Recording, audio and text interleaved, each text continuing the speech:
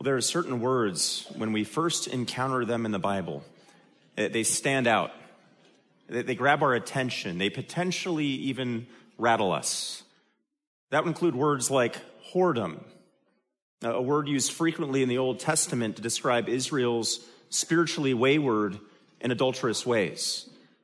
Or a word like drunkard, a word used in the New Testament in 1 Corinthians 6:10 to describe a category of individual who will not one day inherit the kingdom of God. And then there's the word slave, doulos, a word which carries an exceptional amount of baggage in our post-1860s American context, but a word that is used over and over and over in the scriptures to describe the follower of the Lord Jesus Christ.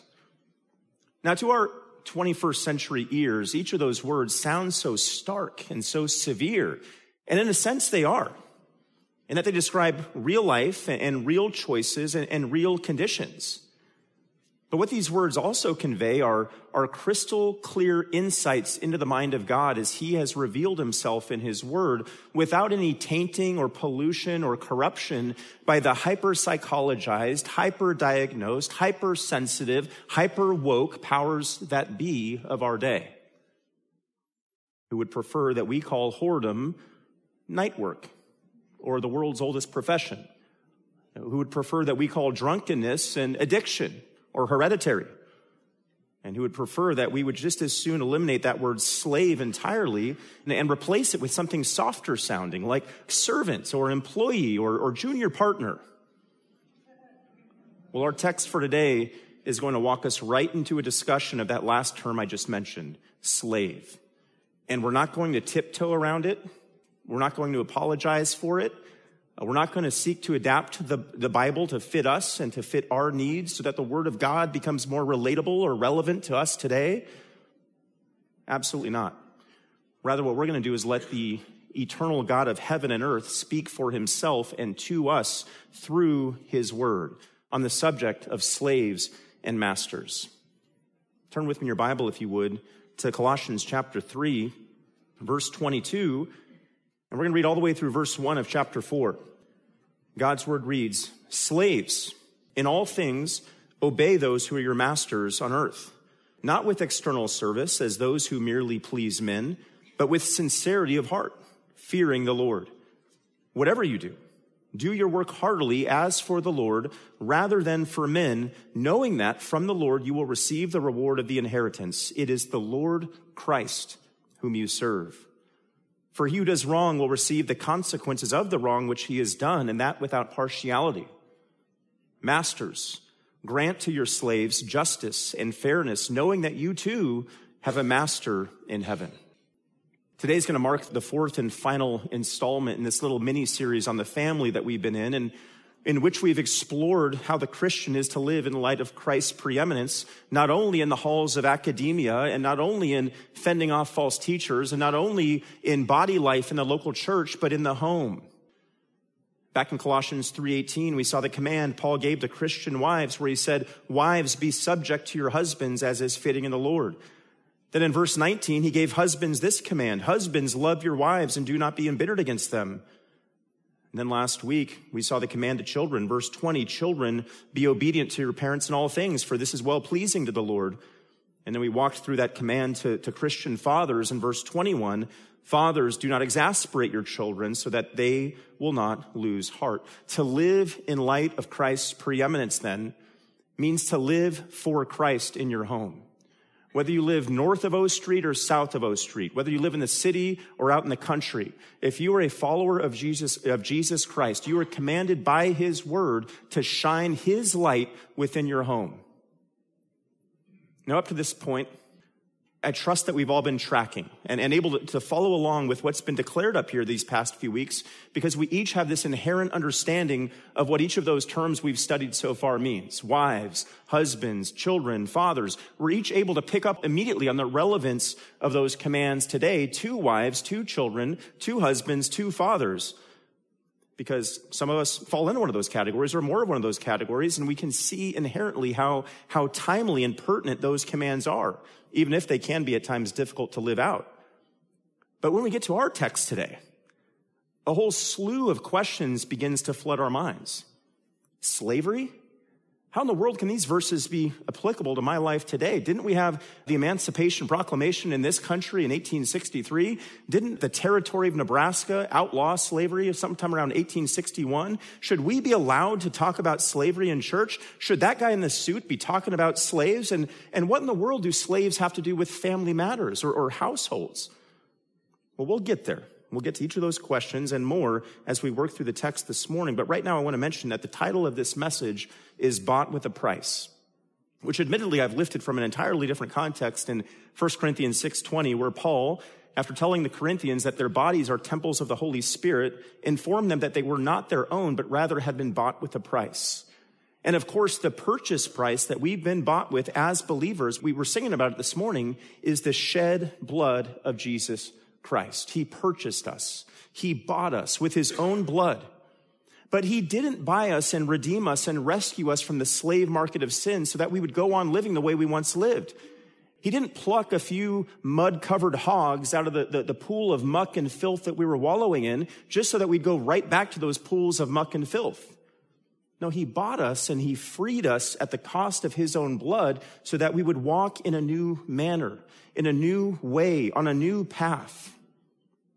Isn't that what we've seen throughout our study of the book of Colossians as a whole, this powerful little book?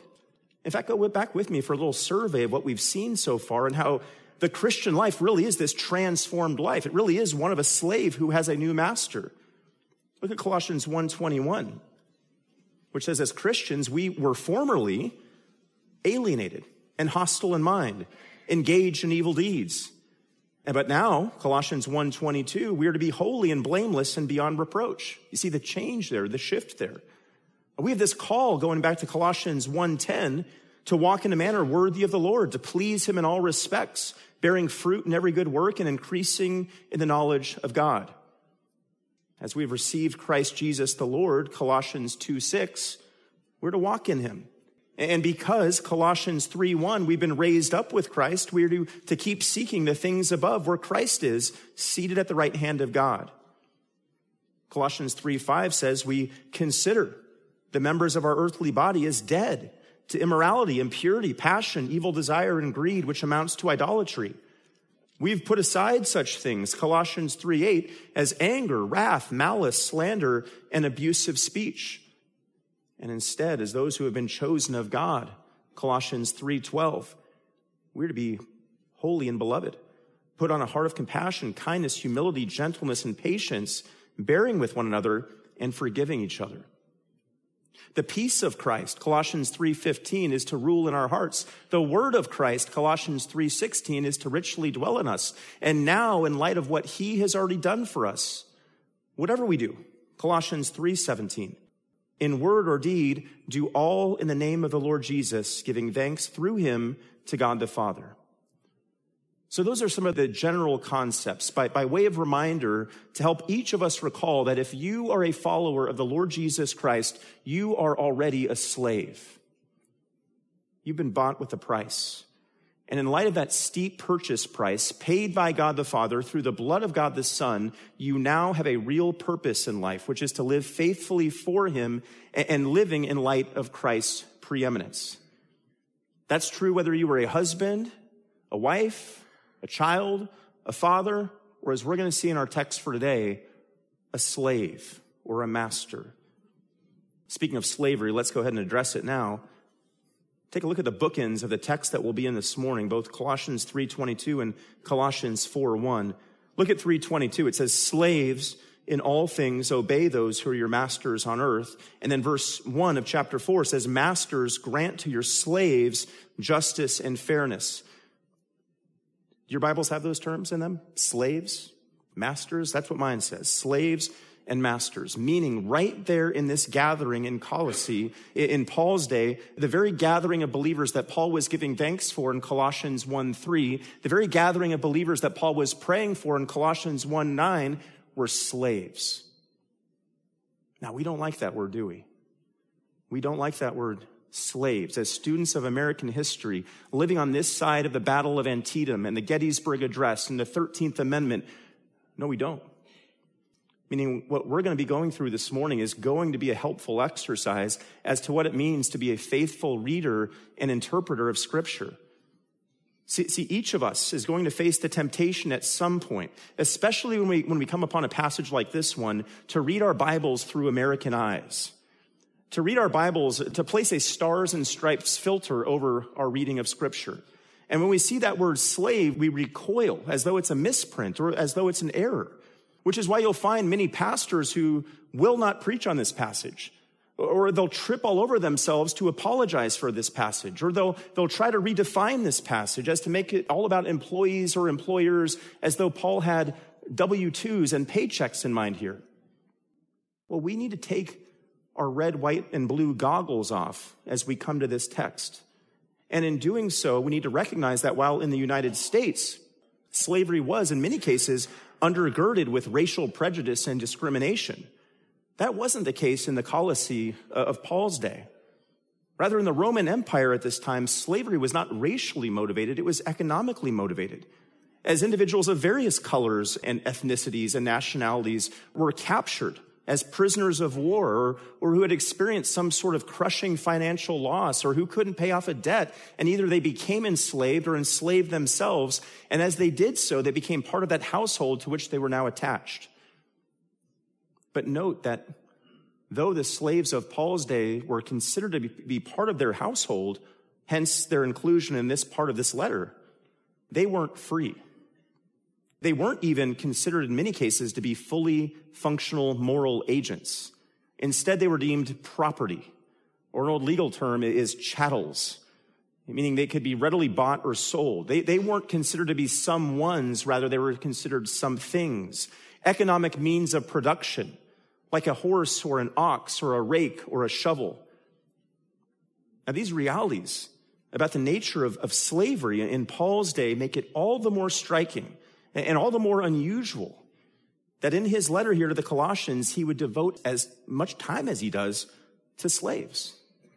Recall, there's one verse to wives, there's one verse to husbands, there's one verse to children, there's one verse to fathers, and then he gives 5 verses to the master-slave relationship. And that should be a helpful reminder to each one of us here that the grace of God reaches down to which men? All men. Titus 2:11 says, "For the grace of God has appeared, bringing salvation to all men, no matter how low or menial their earthly state might be." Getting back to it here in the final few verses of Colossians 3 and the first verse of Colossians 4, we're going to see that the slave, notwithstanding his obvious limitations and obvious restrictions, was now freed to live out his role faithfully. And in like manner, the master, notwithstanding his obvious privileges and his obvious advantages, was now free to do the same. Both had been bought. Both had been bought with a price. Remember, we're in the context of Christian relationships here. And having been bought, they were each now freed to live out their respective roles. We have 2 points here this morning. First, we're going to explore the freedom that Christ bought for slaves. And a simple second point is we're going to look at the freedom Christ bought for masters. Let's start with the freedom Christ bought for slaves. And we're going to spend more time here because we have more territory to cover. 4 verses on slaves, 1 on masters. Let's start again in verse 22 where it says, "Slaves, in all things obey those who are your masters on earth, not with external service as those who merely please men, but with sincerity of heart, fearing the Lord. Whatever you do, do your work heartily, as for the Lord rather than for men, knowing that from the Lord you will receive the reward of the inheritance. It is the Lord Christ whom you serve. For he who does wrong will receive the consequences of the wrong which he has done, and that without partiality." Now, this is not the only time that we see Paul addressing slaves in a context of Christian believers. In fact, go with me over to Ephesians chapter 6, which is our companion passage to the text today.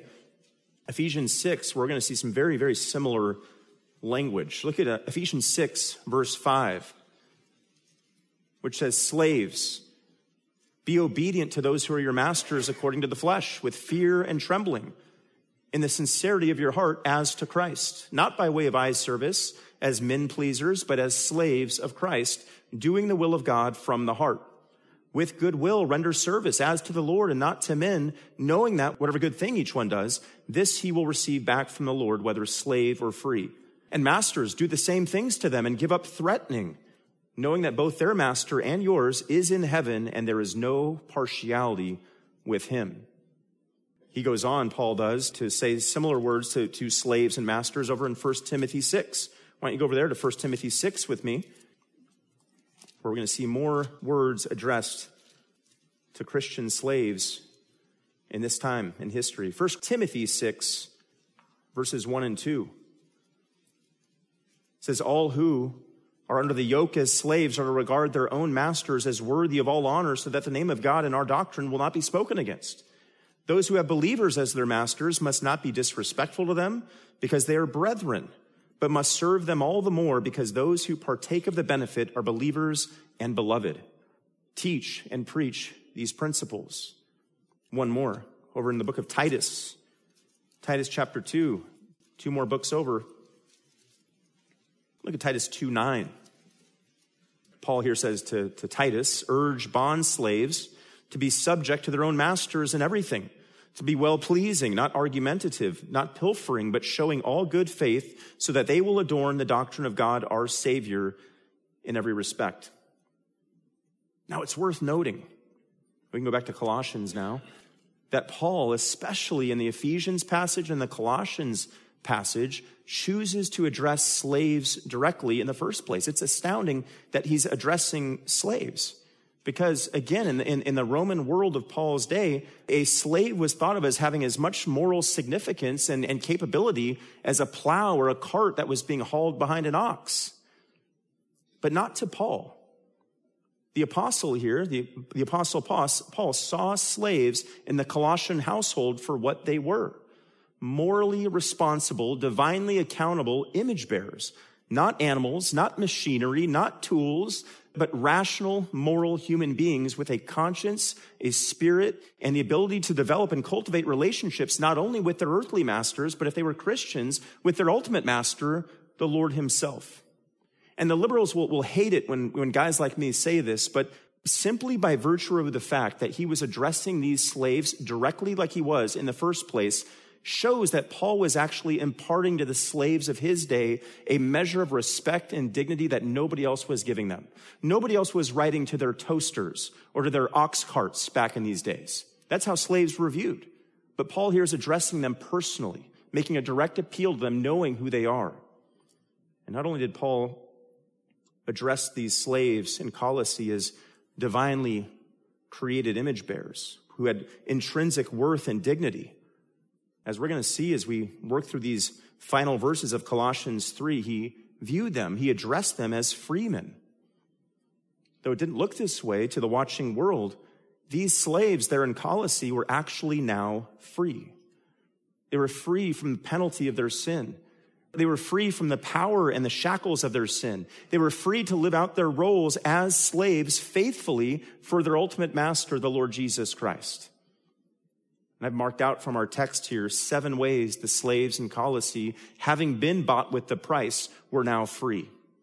We'll work through these one by one as we make our way through the text. First, these slaves had been freed from the shackles of sin.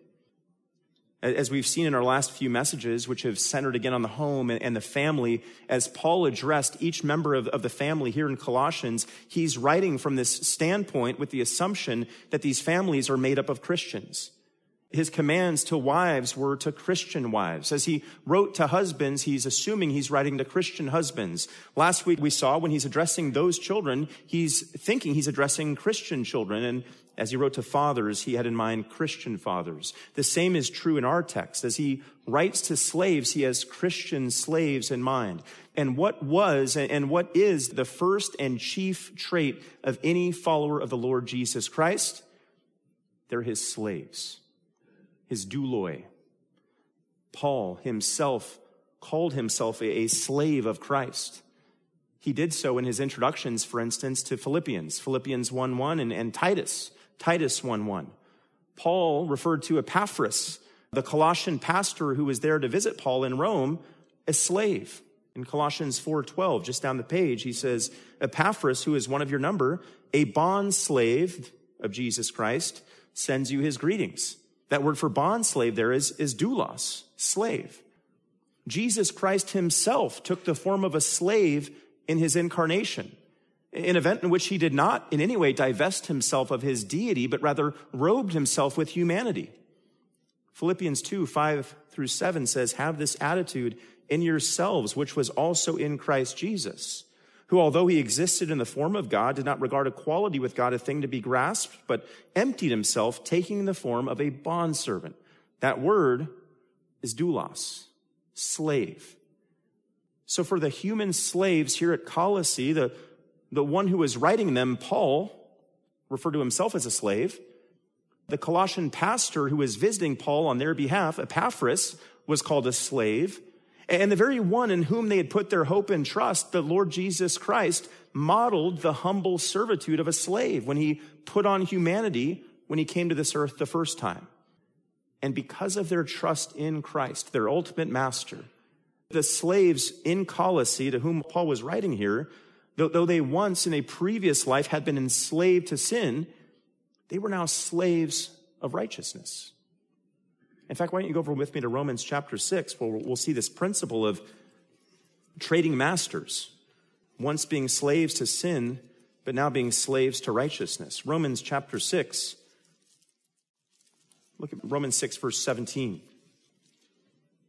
says, but thanks be to God, that though you were slaves of sin, you became obedient from the heart to that form of teaching to which you were committed. And having been freed from sin, you became slaves of righteousness. I'm speaking in human terms because of the weakness of your flesh. For just as you presented your members as slaves to impurity and to lawlessness, resulting in further lawlessness, that's the old man, so now present your members as slaves to righteousness, resulting in sanctification. So though these Colossian slaves had not been delivered from human bondage, hence Paul addressing them here as slaves, they had been delivered from the bondage of their sin. Physically, they had limited freedom, maybe no freedom at all. But spiritually, they had already been freed from the shackles of sin, freed to pursue righteousness, free to live under Christ's gentle yoke, free to serve him, free to live out Colossians 3:17 in the context of their earthly master-slave relationships, free to live out this command to do in word or deed all in the name of the Lord Jesus, free to echo the words of Romans 14:8. For if we live for the Lord, or if we die for the Lord. Therefore, whether we live or die, we are the Lord's. So the slaves Paul's addressing here in verse 22 had been freed from sin. That's our first one. Next, we're going to see that these slaves, here's our second one, were now free to obey. Look at the next part of verse 22. After addressing them as slaves, we see this command. In all things, obey those who are your masters on earth. Now, the command there is obey. That's another one of these present active imperative verbs, which again is not merely a command to be followed, but a command to be continually followed, a command to be regularly followed. Colossian slaves, as Christian slaves, were to be in this posture of obedience. Not only because this is what was expected of them by their earthly masters, but more importantly, it's what their heavenly master, the Lord Jesus, expected of them. Just like a child, up the page in verse 20, was to be obedient to their parents in all things, slaves were given this virtually identical command. In all things, obey those who are your masters on earth. Now that phrase, masters on earth, is an interesting one because the literal translation is masters according to the flesh. Meaning a slave's master was his master only in human terms. His master here on earth only. The slave's master was not the master of his soul or the master of his eternity. Only his ultimate master, Jesus himself, could claim that title. And in fact, our Lord used words just like that in Matthew 10, verse 28, where he says, do not fear those who can kill the body, but are unable to kill the soul. That'd be an apt description for an earthly master. But then the Lord goes on to say, rather fear him who is able to destroy both soul and body in hell. which would be an appropriate summary of the power and the ability of the Lord himself. In other words, when Paul here said in verse 22, obey those who are your masters on earth, he's actually taking a subtle swipe at the limited power of earthly masters. Because built into this language was this reminder to these Colossian slaves that they had another master who was above all, to whom not only they, but their earthly masters would one day give an account. And note now, the scope of this command given to slaves. Again, just like children who are to be obedient to their parents in all things, in a similar way, verse 22, slaves were to, in all things, obey those who are your masters on earth. Meaning whether the task assigned was pleasant or unpleasant, whether the master who gave the command was saved or unsaved, whether the master who gave the command was reasonable or unreasonable, the slaves were to obey. It's exactly, by the way, what 1 Peter 2:18 says. It says, servants, be submissive to your masters with all respect, not only to those who are good and gentle, but also to those who are unreasonable. The point is, the Christian slave was to obey. He was not at liberty, because he had no liberty, to choose when and to whom he would be obedient. Now, as with the other members of the Colossian household, surely there were exceptions to this blanket rule. Situations in which a master was coaxing or compelling a slave to sin. And surely those would all have to be worked out on individual bases.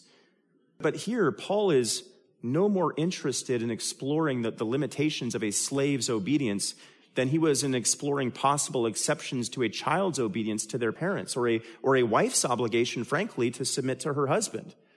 Paul's focus here, rather, was on portraying the slave's obligation to obey in this entirely different light, as they came to realize that their earthly lords, their masters in the flesh, were just that and only that, and that the ultimate Lord, our Lord, the true Lord, was Jesus Christ himself.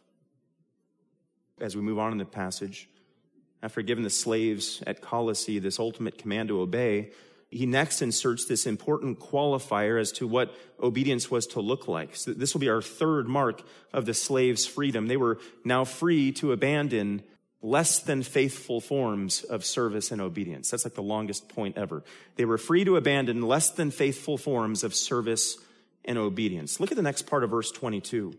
After telling the slaves to obey their masters on earth, he then says, not with external service, as those who merely please men. We'll take those one at a time. First, slaves were not to serve their masters, it says, with external service. The word there, you don't have to spell this, is ophthalmodoulia. Ophthalmo. Hear that part. Sounds like ophthalmologist, right? Who service and work on which part of the human body? The eye. The Christian slave was not to give mere external service, literally eye service. The Christian slave was to do more than mere eye service, meaning he wasn't to play this game of only to be appearing to be working hard and diligently when his master's eyes were upon him. He wasn't merely trying to be seen to be serving, appearing to be obedient, slacking off when the master's eyes were turned in a different direction. No, the quality of his obedience wasn't conditioned on whether or not he was being watched under the watchful eye of his master. Rather, the slave was faithful in performing his duties in all things all of the time. Not only was the slave not to be an eye servant, though, he was not to be, it says, a man pleaser, as those who merely please men. The follower of Christ, no matter if he's a slave or a freeman, a Jew or a Greek, a male or a female, is not to be a man pleaser, but instead is to be a Christ pleaser. In the context of the slaves here in Colossae, that means they weren't to work with ulterior motives. They weren't to go through the motions of service in a calculated fashion. They weren't to fawn before their earthly masters in order to gain favor. They weren't ultimately even to seek approval from their masters in the ultimate sense. Rather, in serving their masters, they were always to consider that the service they were performing was for the ultimate master, the Lord himself. They were to live out Galatians 1:10 in their practices. Galatians 1:10 says, "For am I now seeking the favor of men or of God? Or am I striving to please men? If I were still striving to please men, I would not be, here's our word, a bondservant, a doulos, a slave of Christ. All right, as we continue to march on through verse 22, we see yet another way that Christian slaves in Colossae, having been bought with the price, were now free to serve Christ in an upright and godly manner. Here's our fourth one. They were to work for their masters with pure and reverent hearts. Look at the last few words of verse 22. After cautioning against external service and cautioning against man-pleasing, he says, we are to serve, slaves were to serve with sincerity of heart, fearing the Lord. Now, while the average slave in Colossae might have been tempted to obey in fewer than all things, or might have been tempted to focus only on their masters on earth, either by way of external service or man-pleasing, they were instead commanded here to obey. And to do so, you see it there, with sincerity of heart, fearing the Lord. Now, that first one, sincerity of heart, that means very simply singularity of heart, a singular purpose of the heart, a singleness of heart. The idea essentially is that the slave's allegiance is not pulling him in one direction toward the Lord Jesus Christ and then pulling him in a different direction toward his earthly master. Rather, all that he does is with this singularly devoted heart and mind which seeks to please only and exclusively the Lord. We see that idea picked up in 2 Corinthians 5:9, which says, therefore we also have as our ambition, whether at home or absent, to be pleasing to him, to the Lord. Or 2 Corinthians 11:3 says, we are to have a simplicity and purity of devotion to Christ. That's describing a singleness of mind, a sincerity of heart. Here's how John Newton, a man, by the way, who is not uninformed about slavery, having himself been a slave trader in a previous life, summarized this idea of serving with sincerity of heart. He wrote this very poetically. He said, now, Lord, I would be thine alone. Come take possession of thine own, for thou hast set me free. Released from Satan's hard command, see all my powers waiting stand to be employed by thee. Now, sifting through the these and the thous, that first line, now, Lord, I would be thine alone. That really drives the point home here of Colossians 3:22 when Paul says that slaves were to serve with sincerity of heart. And then at the end there of verse 22, Paul gives these final words that the slaves were to be serving while fearing the Lord. They were to be performing for their masters, serving their masters, obeying their masters with sincerity of heart as they feared the Lord. Meaning mere obedience was not enough. The manner of obedience was also important. And their obedience was to be born of this right and reverent fear of the Lord. Not a fear of judgment. These are Christian slaves, remember. And we know from 1 John 4:18 that perfect love casts out all fear. But godly fear, rooted in the knowledge and the nature of God's character, rooted in this appropriate awe brought about by knowing who God is, which naturally brings about this deeper love for him and trust in him and more faithful submission to his will and now a more consecrated service for him. In fact, we see this type of godly fear of the Lord and how it's linked to faithful service to the Lord, both in the Old and the New Testaments. In the Old Testament, Deuteronomy 10:12 would be a reference. Deuteronomy 10:12 says, now Israel, what does the Lord your God require from you but to fear the Lord your God, to walk in all his ways and love him and to serve the Lord your God with all your heart and with all your soul? Joshua 24:14 says, now therefore fear the Lord and serve him in sincerity and truth. 1 Samuel 12:24 says, only fear the Lord and serve him in truth with all your heart, for consider what great things he has done for you. So you hear that link between the fear of the Lord and service to the Lord. That carries over to the New Testament as well. We see in the New Testament, 2 Corinthians 7:1 says, let us cleanse ourselves from all defilement of flesh and spirit, perfecting holiness in the fear of God. Or 1 Peter 2:17 says, honor all people, love the brotherhood, fear God, honor the king. For many slaves in Paul's day, including those he's addressing here in Colossae, fear was a daily reality. It was a part of their life. And that's because many masters during this time ruled over their slaves with fear and intimidation, with that proverbial iron fist. But what Paul is impressing on these slaves in this city at this time is that they were called to an even higher fear. Not one that's ascribed to human masters, but rather to the ultimate master, their master, the Lord. As we move into verse 23, we're still on this subject of slaves. And here we see Paul giving the slaves in this city another command, one which showcases this fifth freedom they now had. Having been bought with a price, they were now free from halfway obedience and halfway compliance.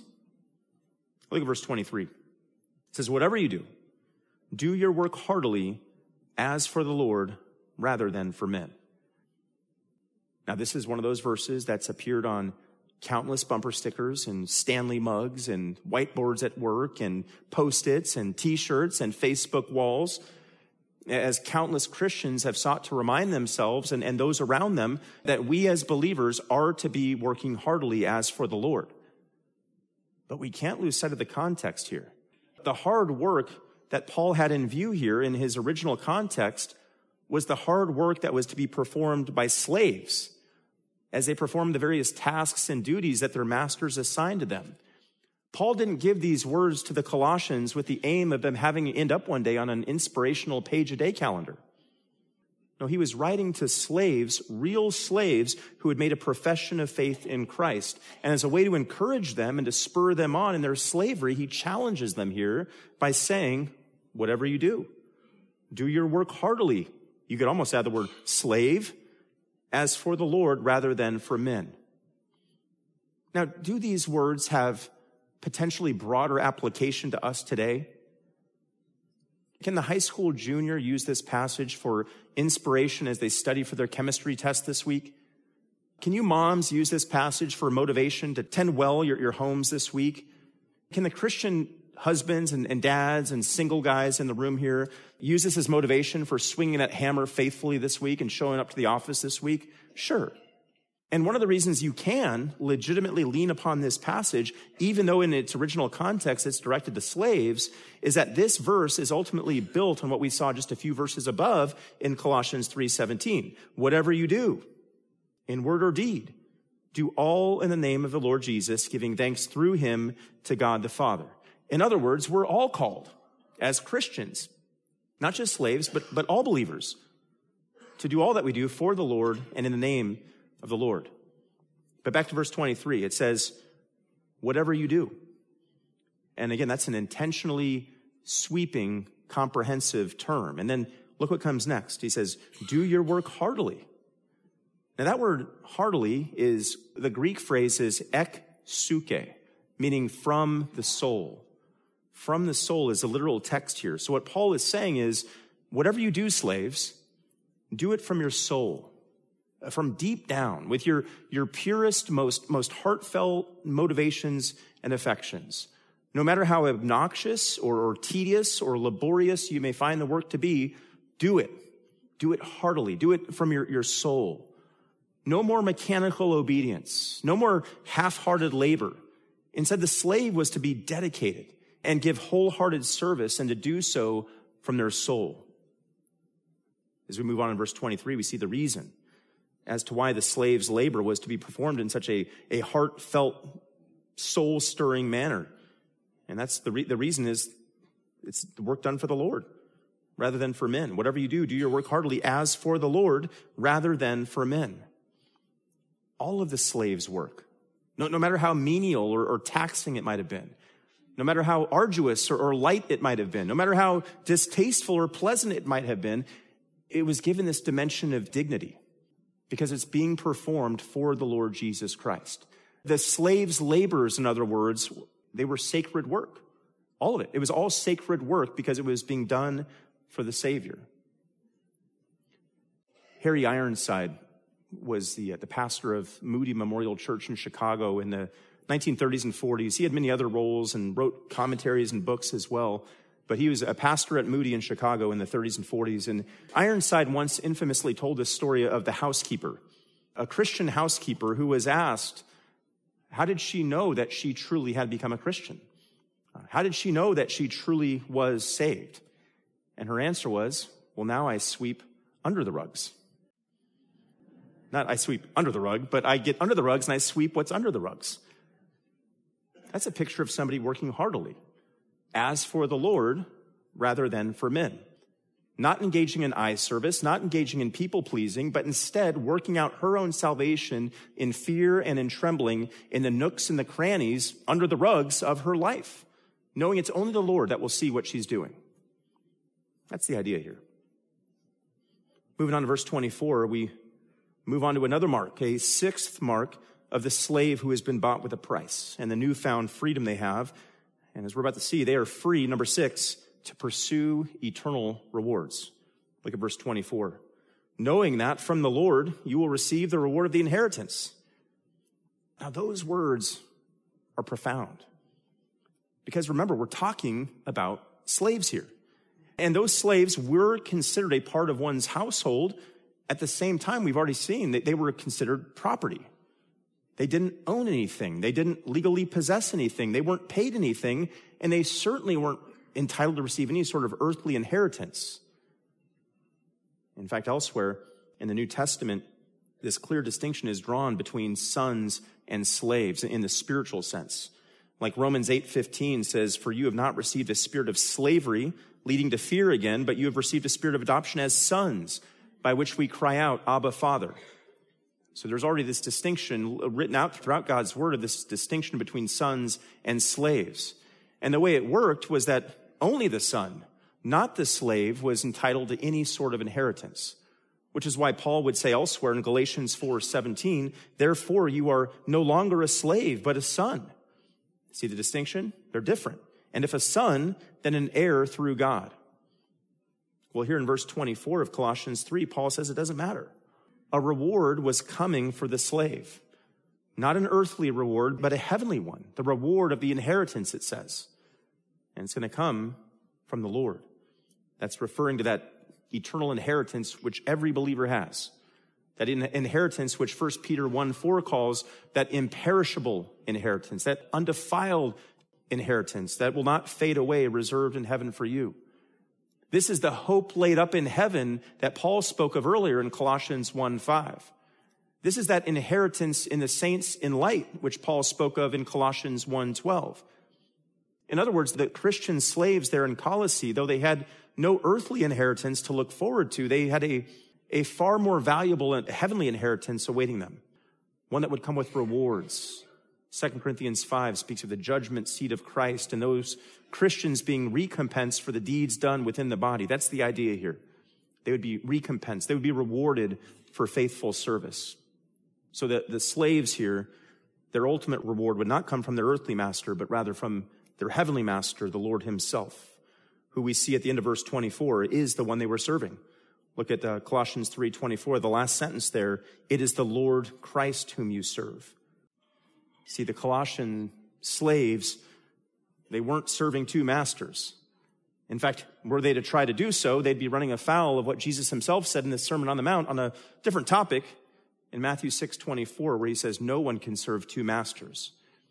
No, the slaves Paul is addressing here, they were serving one Lord, the Lord Jesus Christ, who as their heavenly master would take note of his slaves' faithfulness and reward it. Now last, on the subject of slaves, we turn to verse 25, where we see the other side of the coin of verse 24, and this seventh mark of the slave's freedom, which is this, that just as the slave is free to pursue eternal rewards, he's also free to recognize that unfaithful service will be dealt with by the Lord. Unfaithful service will be dealt with by the Lord. Look at verse 25, where it says, for he who does wrong will receive the consequences of the wrong which he has done, and that without partiality. Now that's quite the sharp left turn, because Paul has gone immediately from verse 24, where he's talking about rewards, to now seemingly talking about consequences in verse 25. So what's going on here? Why this sudden shift? Well, we get a clue a little bit later in Colossians. In fact, just look down the page at Colossians 4:7. We'll be here in a couple weeks, where it says, as to all my affairs, Tychicus, our beloved brother and faithful servant and fellow bondservant in the Lord, will bring you information. For I have sent him to you for this very purpose, that you may know about our circumstances and that he may encourage your hearts.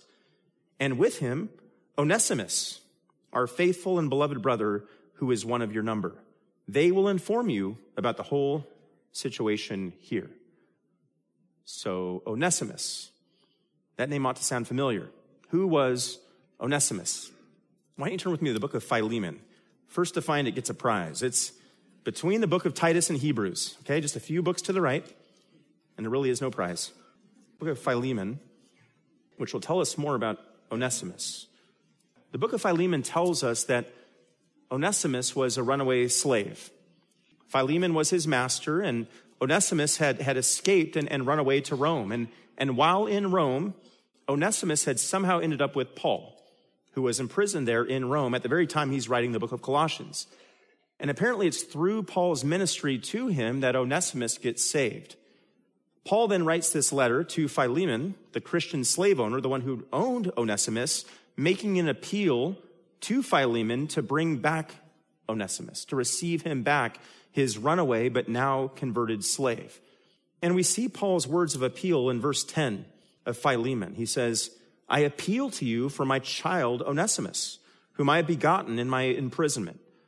And it's obvious that Paul cared for Onesimus, since he says in verse 12, I have sent him back to you in person. That is, sending my very heart.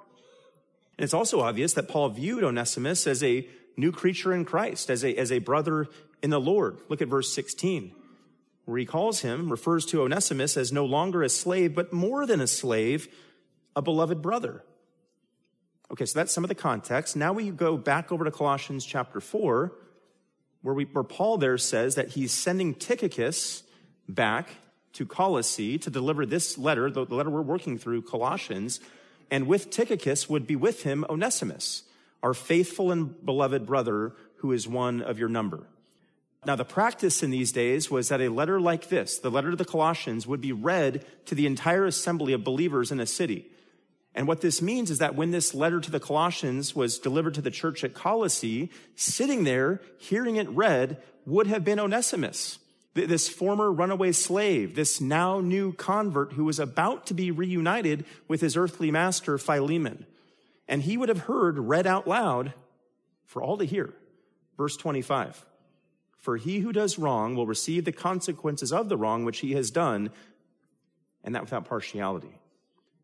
Have you ever thought to yourself, it sure seems like the pastor is preaching at me this morning? Onesimus would have had that thought in this context as this verse was read out loud in Colossae.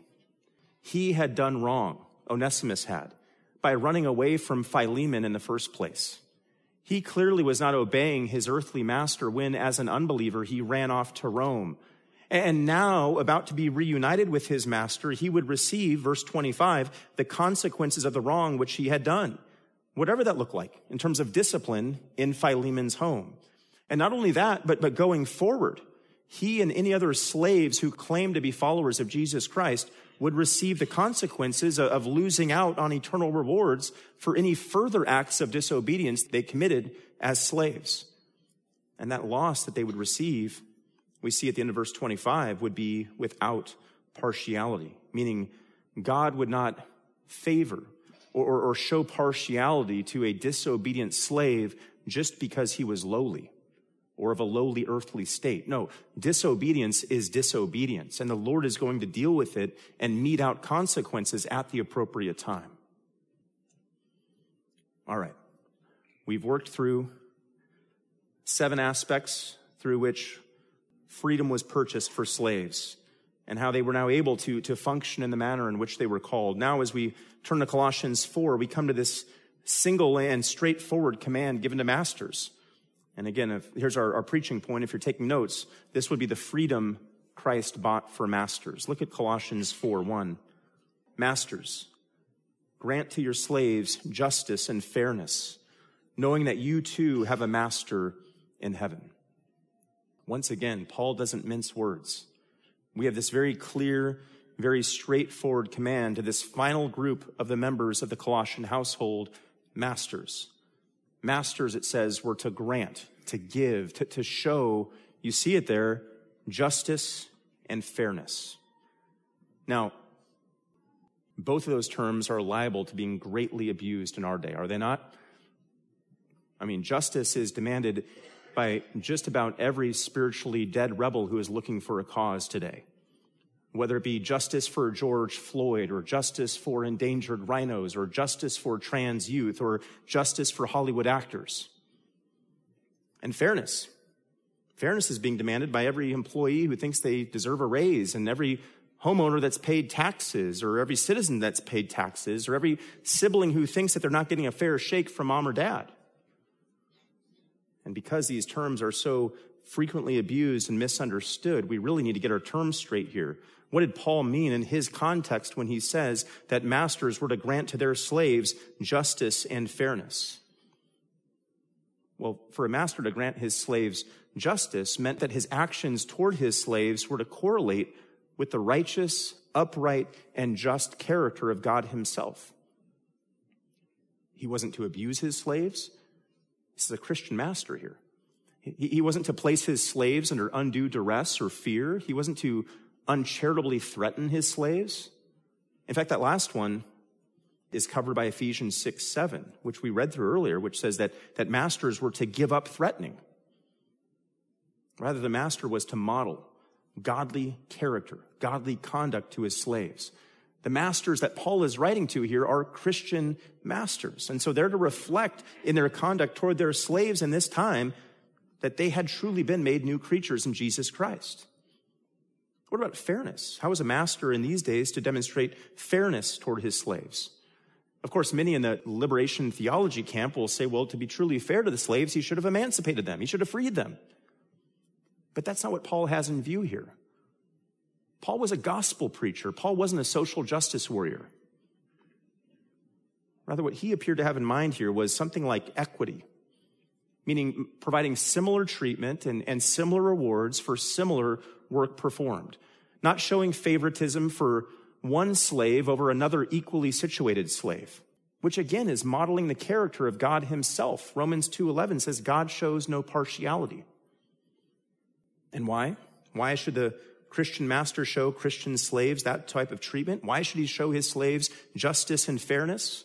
The answer is given at the end of verse 1. Knowing that you too have a master in heaven. That master, of course, is Jesus Christ himself. The one who Colossians 3:1 says sits at the right hand of God.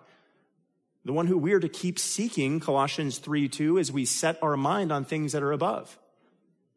In other words, Christian masters there in Colossae, they answered to a higher master, Christ himself, meaning that Christian masters were themselves what? Slaves. They were slaves. So much for pride, so much for posturing, so much for wielding the authority and waving the big stick around. Even masters who in many ways had the upper hand, and from an earthly vantage point definitely had the upper hand, as they had power over their slaves, they were still to ultimately recognize that they were, like their slaves, subject to the lordship of Jesus Christ and needed to conduct themselves accordingly. We're about to land the plane on this sermon on slaves and masters. I can't wait to hear how you all talked about what you heard in church this morning. I learned about slaves. Well, as you've likely picked up on by now, I've gone through great pains in working through the text this morning to keep our feet planted in the original context of our text. This text is about real first century slaves in Colossae and real masters in that same city. I've resisted the urge to go down that path, as many preachers will do, to throw out the original context of the master-slave relationship we see described here and make it about employers and employees and W-2s and all that sort of thing. This passage isn't about employers and employees. It's about masters and slaves. Now, with that being said, and because I'm comfortable that we've labored to lay out the original context in the setting here, there's no doubt that there are certain timeless and transcendent truths that we can bottle up from this passage and pour out into our lives. For instance, do we today need to be reminded, each one of us here, that we, as followers of Jesus Christ, are slaves. No longer slaves of sin, but as we saw from Romans 6, slaves of righteousness. Do we today need to be reminded that we are to obey those authorities that the Lord has placed over us, whether that be church leaders or government leaders or parents? Do we need to be reminded today that we are to be pursuing right heart motivations when we obey? Not obeying by way of eye service, not obeying by way of man-pleasing or people-pleasing, but instead with sincerity of heart, fearing the Lord. Do we need to be reminded that in all we do, that whatever we do, whether we're working on a term paper or an estimate or a sermon or on those never-ending piles of laundry, that we're to be working heartily, literally from the soul, as for the Lord rather than for man? Do we need to be reminded that even today, that there will be ultimate rewards for our faithful service to Christ, which will not come in this life, but will come in the life to come? Do we need to be reminded even today that there will not only be eternal rewards for obedience, but eternal consequences, loss of rewards for disobedience? Today, do we need to be reminded that in all of our life, it's the Lord Christ whom we serve? What do you think? Do we need to be reminded of those truths? Are those truths that minister to us today? They minister to me. I need those reminders. I think we all do. This passage that we've been working through this morning reminds us of the truth of 2 Timothy 3:16 and 17, that all Scripture, even Scripture about slaves and masters in first century Colossae, all Scripture is inspired by God, profitable for teaching, for reproof, for correction, for training in righteousness, so that the man of God might be equipped, ready for every good work. So take the truths that we've worked through this morning and go out from here today as good and faithful slaves of Jesus Christ, remembering that you've been bought with a price. And so now you have this task, this lifelong task of glorifying God in your body and indeed with your entire life. Let's pray. God, I thank you for the timelessness and the richness of your word, that we can come into a church gathering like this, learn from a text like this one that seems to have such a unique and distinct context. First century slavery existing in an entirely different culture and different part of the world so many years ago. But there's still profit, truth that needs to be worked through us and worked through our lives as we consider how we serve you as your slaves, God. God, I thank you for the privilege that we who have believed in Christ can call ourselves not only sons, but acknowledge that we are slaves. Everyone on this planet is a slave. They're either a slave to the sin that shackles them and restrains them and compels them, or they're going to be a slave of righteousness, having been made first a slave of Christ. So God, I pray that we who believe, we who have trusted, that we would revel in the fact that we are slaves of the Lord Jesus Christ. Cast aside any cultural baggage that goes along with that claim and that title, and wear it proudly, to know that we have a faithful master, a good master, one whose yoke is easy and his burden is light. God, I pray for anyone here this morning who does not know you, that though they think they're free, though they think they're going to get off, though they think that they will not one day face you, the ultimate judge and master of all, help them to see that they are enslaved.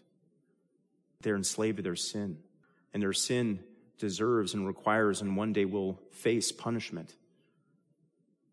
God, I pray that they would see the glory of the cross of Jesus Christ, that they would throw all of their sin on that cross, that they would subject themselves to your lordship, that they would turn from their sin and believe upon the name of Jesus and be rescued. Their sin put upon the cross, their sin put upon his shoulders, so that they can live from this day forward faithfully as slaves with the hope of eternal life secured and the ability now to live for you. God, thank you for the privilege of gathering. Thank you for the privilege of studying. May this be information that we don't just store up and let it just stay there, stagnant. Let this be information that we live out faithfully in service to you. In Jesus' name, amen.